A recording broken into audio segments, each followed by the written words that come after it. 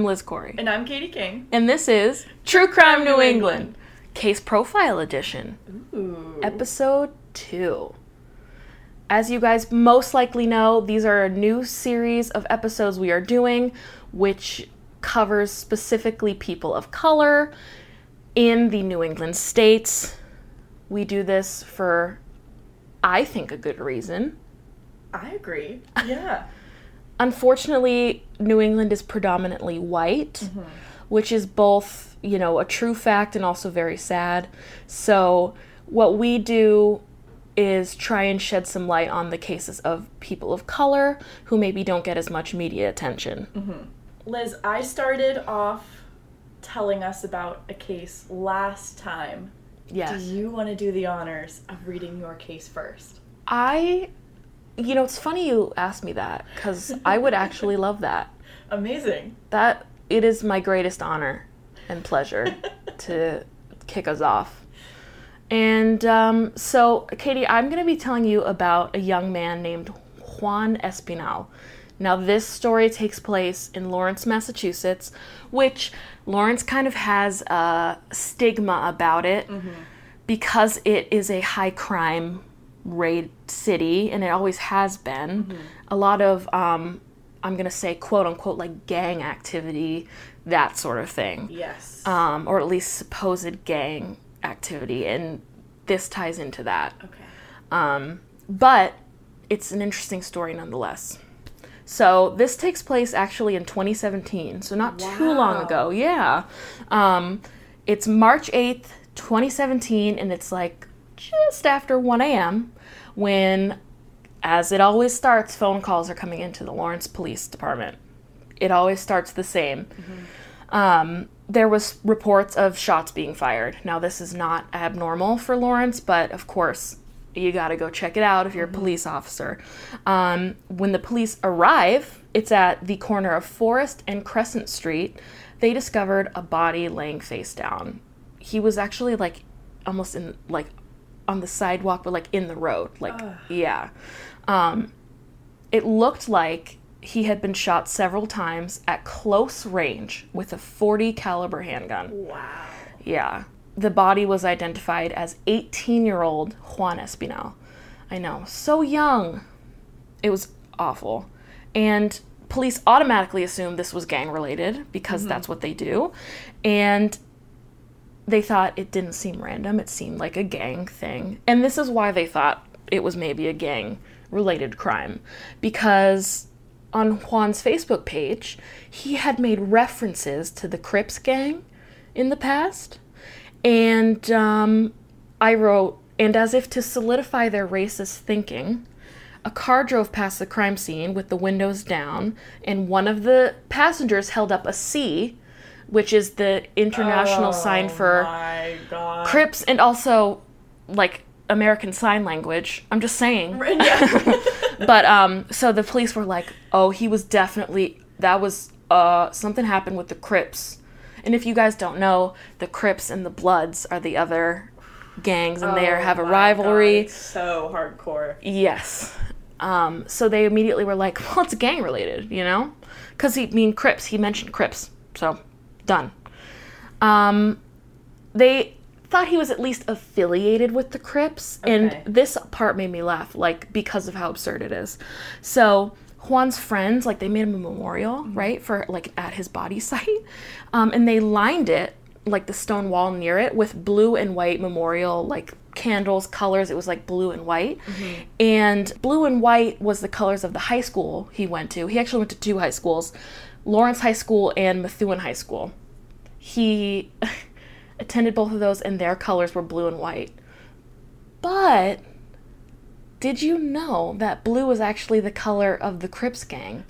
For Christ's sake. So they immediately were like, it's the Crips, it's all gang stuff, right? Dude. Yeah. So that's immediately what they were assuming, and it's a little ridiculous and kind of racist. Not gonna lie. Wow. Yeah. So immediately after he was discovered, the police chief actually held a conference, and he actually had federal agents with him, which, again, Lawrence has so much crime. I feel like that's not a super common thing that they have. But basically, he threw this conference to ask for help. His name was James Fitzpatrick. He was a police chief for Lawrence, and his goal was to bring together the local police and federal agents to, quote, put pressure on the criminal element in the city in order to, quote, tamp down the violence that has plagued the city, quote, in recent months. So in the past, 8 months, there were 3 people who were shot and killed that they thought was gang-related, including Juan. So they were like, we have a gang problem. There's people, the gangs are killing everyone. So it was like, they immediately were like, they had this conference to say, hey, gang stuff's gotta stop, right? In this press conference, Fitzpatrick is actually quoted as saying, quote, either guns or drugs or a combination of both of the two are believed to be the nexus to the homicides. Which maybe some, and it happens, but I think they're generalizing and discounting a lot of crimes. Right. Obviously a gun was involved because he was shot. Right. But it's you don't have to just assume that he was dealing on the street. Right. And bringing back income for the Crips. Right. Maybe do some investigative work before you're oh, nope, gang related. Nope. It's all case Crips, closed. Crips. Click, stamp, case closed on the case file next. Exactly. No. It's ridiculous. Of course, all that being said and summed up, it's unclear if his death was gang-related. Right. There's never been any confirmation that it was, in fact, gang-related. In fact, no suspect or even an idea of what happened has ever been released. So, as far as Juan goes, he was described as super loyal, and he loved to play basketball, and he was actually known to, go to the park and play, and, anytime, other kids, no matter what age they were, he always was yeah, let's play a basketball game. Let's hang out, let's do this. He loved basketball. And the saddest part is that his friends at the time of his death said that he was hoping to move out of Lawrence in order to prevent being in that cycle of violence. Wow. Yeah, I know. He was really trying. He was had a job. He was going to get out. I know. See, that alone makes me think he wasn't in a gang, because normally if you're in a gang, you go to kind of hang out with them, because once you're in, you don't really leave. Yeah. So it sounds like he was trying to avoid all of that. I really think he was. Wow. I know. And there was no, information as to contact anybody or, the police department, so that's all I got. That's holy shit. Juan Espinal's death, and it's... The police, I feel, are looking at it as through a racist-colored lens a little bit. So... Yeah. And there wasn't that much info on him, of course, because it was gang-related, quote, shut, closed, done. And the picture that a lot of media outlets used of him, it was him kind of joking around, and he was making a gun with his fingers. Yeah. And so the media was like, oh my god, look at that! And it's he's being silly, he's posing for an annoying picture. Right. You know how people throw up the peace signs, or they throw up, even people we went to high school with. Oh, no gang relation whatsoever. They throw up gang signs, they throw up stupid finger things. Because they were rappers or whatever. It doesn't mean anything. Right. So the picture we have, I cropped out him doing the gun, and it's just his nice face. Good. Because he was a child. Because, he just turned 18, I believe. So, I know. So, just to wrap it up, the sources I had for this case profile were the Eagle Tribune and a news station called CNHI. Cool. Katie, what have you got for me? For us? I am going to tell you and our lovely listeners about the unsolved murder of Eldemiro Roman. Okay. My sources for this was WPRI.com. Classic. And that's it. Okay. Also classic. Yep. Yeah. So, we're going to throw it back to 2008. Okay. April 27th, to be exact. Okay. Edelmiro Roman is just 16 years old. His friends called him Musu, M-U-S-U, just kind of like a fun nickname. This takes place in Central Falls, Rhode Island. Okay. Kind of similar to yours, Liz. It's a teenager. Yeah. The area is not too good. There's gang activity in the area. Yeah. So when someone calls for gunshots, again, it really is not unheard of, sadly. Yeah. This little sweetie was dropping his girlfriend off at home. Yeah. Like the gentleman he was, probably waiting till she got inside. Okay, bye, love you. And then he started off on his walk home. Oh, he walked her home? That's cute. What a little sweetie. Yeah. And broad daylight. Oh, it's during the day. I'm assuming after school, or I'm assuming, maybe after a date or something. But yeah, he walked her home. Girlfriend is safe inside. He starts walking home. He was crossing Darling Street along Dexter Street. And someone pulled the trigger of a large caliber gun and shot him multiple times in the back. Oh my God. Yeah. I'm not sure if it was a drive-by. It sounds like it was a drive-by. Yeah. Just kind of a random... They may have been mistaking him for somebody else. Yeah. There was a lot of gang activity in the area. But in this case, even law enforcement, like the police officer that came and did an investigation... He said it looked like Edelmiro was in the wrong place at the wrong time. Oh my God. Yeah. So even the police are like, no, this kid had nothing to do with anything. He was literally just in the wrong place at the wrong time. Wow. Yeah. What a difference from mine. I know. Yeah. Ooh. It's like so similar but so different. Right. Edelmiro's older sister, her name is Sandy Perez. She maintains that he was not involved in any gang activity. He was a good kid, just trying to walk home after getting his girlfriend home safe. Yeah. Wrong place, wrong time. Wow. In an interview, Sandy referred to her little brother as, quote, a little kid with a big heart. Oh. There were several witnesses. It's broad daylight. No one comes forward and says, hey, I saw this color car. Right. Or the car license plate started with a... No, nothing. Nothing. It's one of those where there are witnesses and nobody is saying anything, probably out of fear of gang retaliation. Which, I mean, if it's that big of a problem in the area, I understand. Yeah. But also, this was not... Like, this was a senseless murder. Like, this kid was murdered. Of a child. He's 16. He's a child. Yeah. His picture, he looks like such a little sweetie. Yeah. It's so awful. Sandy stated, they left me without a brother, my daughter without an uncle, and my older brother without a brother. We all grew up together. They're not going to get away with it. Wow. There's going to be a time, maybe I'm not around, but I know they're going to find out who did it. That gave me chills. Yeah, she is so passionate about just trying to find out who did this, and she's optimistic that maybe someone will come forward at some point, but she's also realistic in the fact that maybe no one will come forward because of the whole gang situation. Wow. Yeah.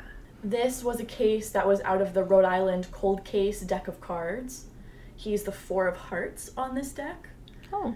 Anyone with any information on this case is asked to please call the Rhode Island tip line. Their phone number is 1-877-RI-SOLVE, S-O-L-V-E. Great. And that's it. Good job. That's, a child, a senseless random shooting. That poor thing. And I bet his girlfriend probably felt really guilty and for no reason, I can't even... Like getting a phone call, having to hear, hey, your boyfriend didn't make it home after dropping you off. I mean, the poor thing, and so young. A little teenager. Both of ours. I know. Both teenage boys are both shot in the street. I know. And it's interesting and good that they didn't automatically assume that it was gang-related. I think that's good in the sense that that's not as racist. Yeah. Because not every person of color is a part of a gang. Right. And even if there's gang-related activity in the area, not every single person you see on the street is going to be a Crip. Right. Or is going to be a Blood, or is going to be some fucking local gang. Right. Like, come on. And you know what? It also doesn't mean that their death should just be thrown away. Like, why can't you find out who did it and put those people in jail? Right, and whatever. even if it was gang related, let's say, sure, okay, yeah, maybe this guy was involved in a gang, or with your kid, maybe he was a Crip. Maybe he wanted to be. Let's just say, why do we treat these murders differently if it was gang related versus, it's still a child that was shot in the street and left for dead. It's true. Like, what? I know. Like, how can you just dismiss, oh, it was a gang related, okay, yep, zip him up in a body bag, bye. Right. What? Right. It blows my mind. It's awful. So I do feel for both Juan and Edelmiro. Yeah, I feel for their families because that unanswered and, as you know, with both of our sources for our stories, no information. Right. Probably because there really is none, which is whatever, but it's because, at least for mine, they just... Right. They're like, well, here's the basics. Obviously, gang, goodbye. And imagine you're that person's family member and you're screaming into the void. They were not in a gang, they were not involved in, and they're like, no, we're not even listening. It's like talking to a brick wall, we don't care. Typical. Yeah. Like, everybody's saying, oh, it's gang related, blah, blah. Imagine seeing your loved one who was shot in the street and the media post their picture, and that's the picture they choose of him, like, holding up a gun sign with his fingers, being silly. It's automatically gonna make him look guilty of being in a gang. Sure. So, and then nobody will feel sympathy Right. because of that. But he obviously deserves sympathy and empathy and all the feelings because he was a young man that was shot and killed. For sure. In the middle of the night. It's terrible. So, guys, that was episode 2 of our mini episode series, our case profiles. So if you guys liked these case profiles and you have maybe one of your own that is local to you or that you know of that doesn't get a lot of attention because there's not a lot of information and it's a person of color, please submit it to us and we will add it to our list and cover it. Yes, for sure. And we've had a couple that we wanted to do a mini episode on and we were running into the same fucking issue where there was no information. We're still going to keep up with the Instagram posts just to, get them out there. Yeah. So if you send us one and it doesn't make a mini episode, it's going to make our Instagram and our website still. Like, we're still going to get them out there in one capacity or another. Yes. So just send them our way and we'll go from there. And if you want us to share your name with the submission, let us know. If you want to be anonymous, also let us know, because we will give you a shout out if you send us a case and we share it. Yes. So thank you guys for listening, and we'll see you on Thursday. Yes. Bye. Goodbye.